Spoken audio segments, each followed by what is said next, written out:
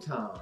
What's happening, ladies and gentlemen? You are tuned in to the Loan Officer Podcast with me, Dustin Owen, along with Top shit giver, John Coleman. top shit giver and number one question asker, John Coleman. Now, when you're the only person or only other person on the microphone, you tend to be the only person who can ask questions, making you the top question asker, also known as top shit giver.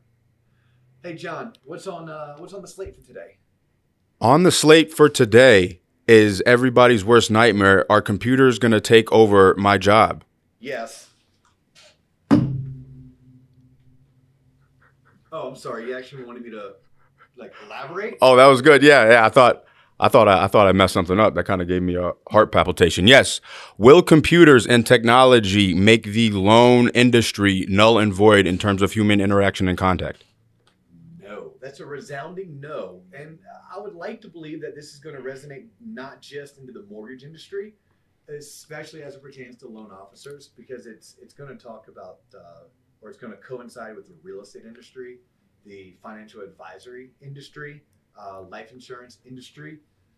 There are certain things that, yes, technology is going to enable, but it'll never take away for the mere reasons of this: anxiety, fear, inability to sleep at night, questions, inability to properly read, then comprehend.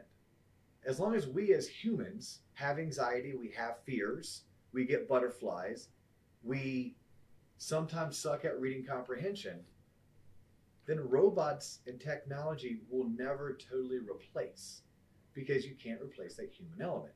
Now, there's definitely certain things that technology is going to enable, and I think we should circle the wagons, get behind it, and really promote this so that we can increase the consumer's experience. Okay, so what I mean by this, and I'm going to try to zigzag in and out of multiple industries, but I'm obviously going to lean on the industry I know the best, which is the mortgage industry, and more specifically loan origination, right? A loan officer is somebody that, if you're looking to purchase a home and you need to finance the home, that's your first phone call. Or if you already own a home and you're wanting to refinance that home, which, by the way, here we are post-coronavirus outbreak, and the bond markets have absolutely tanked.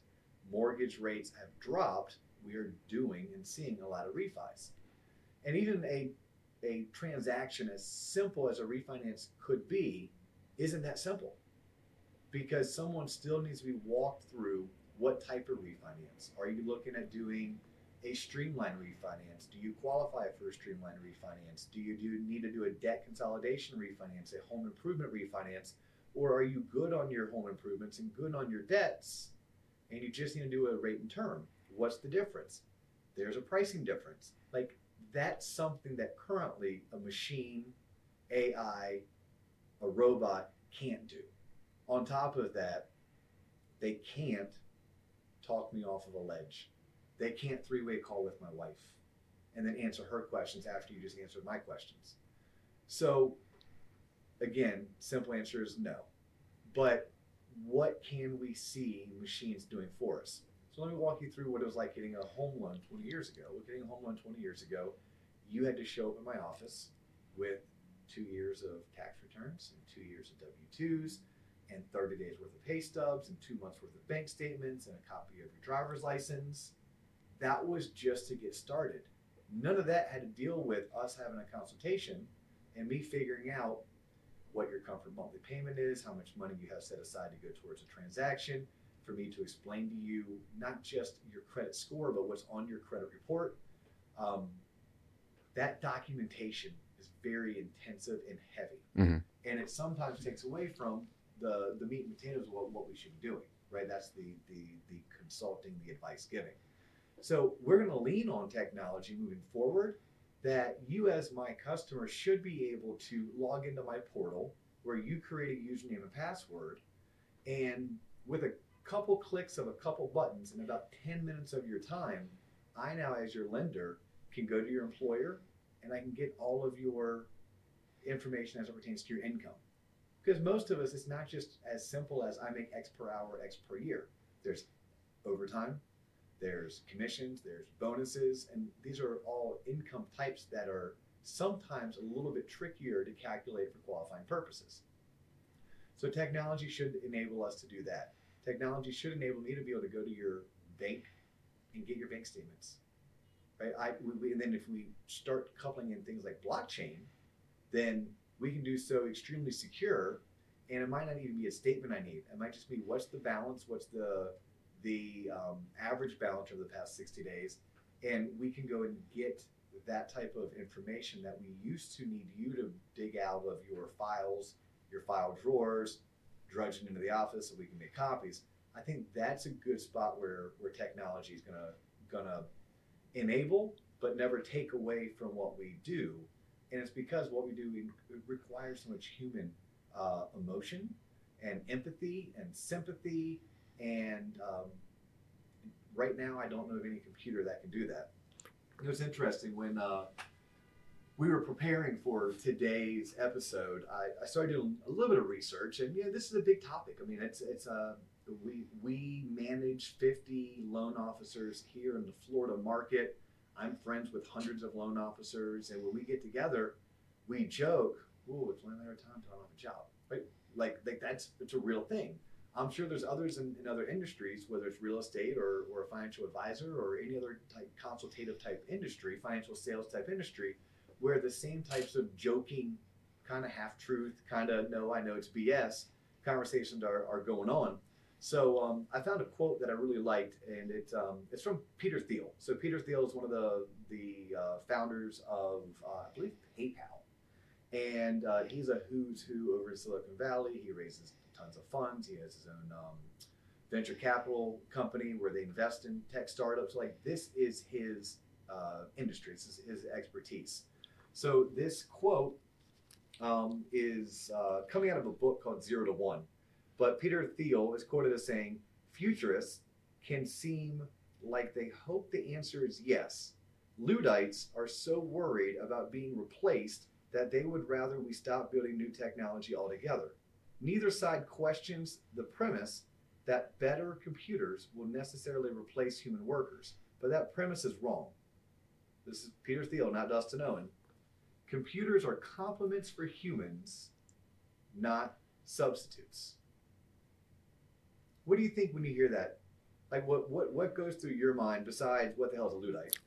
Damn it, that was my number one. Was that What really? the hell is a Luddite? Yeah, so Luddite, I almost would say per the dictionary, but I don't use dictionaries. I use my friend Google. So Luddite, which I even had to look up to make sure I was pronouncing it properly, because it's spelled Luddite. The plural is at an S, right? Mhm. Luddites. Mhm. A person opposed to new technology. Yes. I'm probably a Luddite. Yeah. Now, I'm a Luddite as well, even though I'm what you would consider a millennial. What I think when I hear that quote is someone who's smart, but I think is also a little bit naive to think that computers and technology won't completely take over. Obviously, their invention was meant to supplement and kind of streamline kind of humanity, what we do, make life better.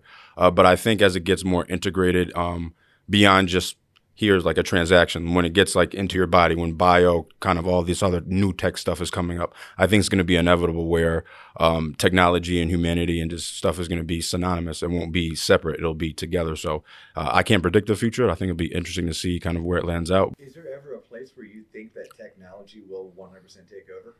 Yeah, well, I think we're already starting to see it with commerce, like brick and mortar stores. If you need a product, let's say, I really see brick and mortar stores completely going out of business. I would say similar to like when you and I were growing up, it was like instant messenger, and now kids are growing up as like they don't even use that. It's Instagram. And I think when we get further along, kids are growing up now. They don't know Toys R Us, they don't know Bradley's, they don't know Lechmere, they don't know malls.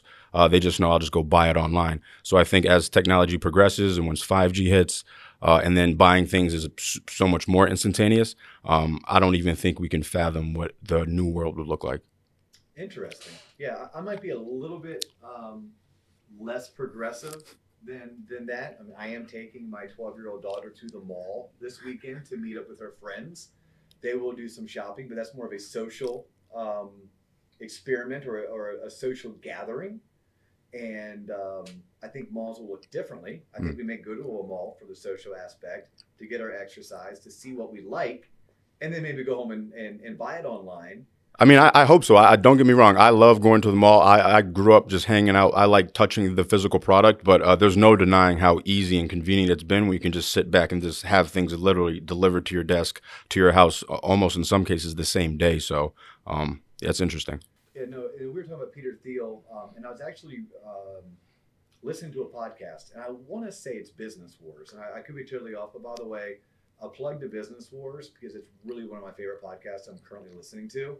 And I've listened to Business Wars they typically take two competing Fortune 50, Fortune 500 type companies, and they tell the story. Right? I've listened to Miller versus Budweiser, and I'm trying to think of a Pepsi versus Coke. Right? So there was one that I was listening to, and they were discussing PayPal. And part of my research for today, where I was quoting Peter Thiel, the story that I listened to a few weeks back actually showed up in some of my research, and it talks about PayPal almost crashed because of fraud. Like, there is a Russian hacker who had figured out how to scrape off the top money from PayPal transactions, and he was creating all these bogus accounts, basically siphoning money, and therefore stealing from PayPal, increasing their cost of doing business. Obviously, very bad things that could have shut the company down. Mm-hmm. And PayPal wrote algorithms to try to catch the bad guy. But it wasn't until you matched those algorithms with human that they actually were able to put together the secret sauce that caught the bad guy. Mm-hmm. Right? And it's like, okay, even in something that, for the most part, PayPal isn't really a service that was taken away from human interaction. It was something that still needed humans to solve for. Right? I think of real estate agents. So Redfin, which, by the way, I'm a big fan. I personally own some Redfin stock. That's how big of a fan I am of that company. Which, by the way, I also own some EXP stocks and some Bank of America stocks. Like, I'm not like just shameless plugging Redfin because I own 50 or 75 shares of its stock. But I am saying I'm a fan of the company. But Redfin set out years ago they're going to make the realtor as we knew them extinct. Well, they didn't. What they ended up doing is tweaking a different way of selling real estate. But Redfin employs 1,000 realtors, probably well over 1,000, but at least 1,000 realtors. And what Redfin what they did was create technology that enables the realtor or the real estate agent to do their job differently. And that differently is good for some consumers, meaning some consumers are attracted to it. Others, they're probably Luddites like myself, and they're not as excited about that particular technology. But at the end of the day, what Redfin does is the same thing that Keller Williams does and Remax does and Century 21 does. They sell real estate, and they need humans to help make those transactions happen. Because as consumers, we need someone to touch, someone to feel, someone to hug, someone to lean on. We need the ability to have that conversation going back and forth. And I can only imagine that the same thing goes on in the financial advisory industry. I mean, I can go online and I can buy stocks. I promise you, I have no idea what I'm doing. I'm not a stock picker, right? That is equivalent to me sitting down at the blackjack table. I kind of understand the rules of blackjack. I kind of know that I don't split kings. Hey, Mike, if you're listening, I don't split kings. But I do know if I have a 7 and a 4, I'm going to double down, right? I know enough about the stock market to have a little play account, but that's not where my real money is. I don't try to do it by myself. No, I sit down with a professional because he can answer my questions and he can walk me through my statement and he can explain why our strategy in 2018 differed in 2019, and now with coronavirus, it's going to differ in 2020. As long as I still have fears and emotions, and like most people, I'm in a relationship where it's a partnership, right? I'm married, so my wife and I are two people come together for one greater cause and usually one thought process, then my financial advisor doesn't have to just deal with me and my craziness. He has my wife's craziness too, and her crazy is different than my crazy, and her fears are different than my fears. So I think because of that, most of us should not be worried if we are in the financial services industry that a robot is ever going to take our job from us. What we need to do is we need to embrace this technology. We need to get behind the technology and use it to our benefit so that we can maybe do more. Because there may come a time that the fees that we collect are going to decrease. So therefore, we're going to have to do more to make the same money. Well, I work 40 to 45 hours a week. So as long as I'm paid the same, I don't really care how much task I'm completing in that 40 to 45 hours in order to make the money I want to make, right? So if I have to close 8 loans today to make X, 8 loans per month, and you're telling me in 3 years it's going to go to 12, but I'm still working my 40 to 45 hours a week because I've embraced technology, okay, I'm cool with that. Now, if you're telling me I'm going to have to work 60 hours a week in order to make the same money that I made 3 years prior, I'm not so cool with that. Right. And I don't think that's what we're talking about. I think that we need to be cognizant that technology will continue to change and disrupt, but also understand that technology is not going to replace us. It's just going to make our job different.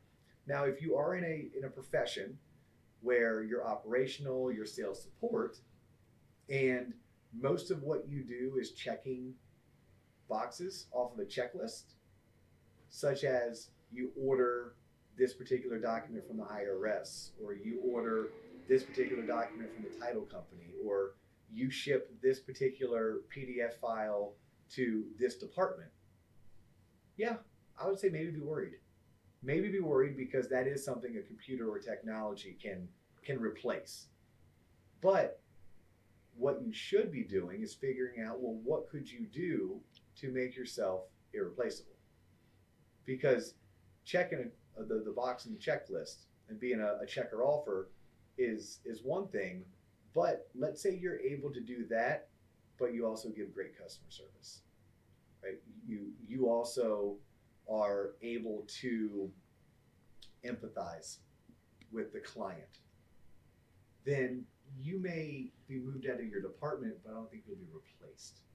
But if you're unable to give great customer service, if you're unable to empathize with your client, and most of what you do could be done with a machine, I guess that person should be a little bit worried.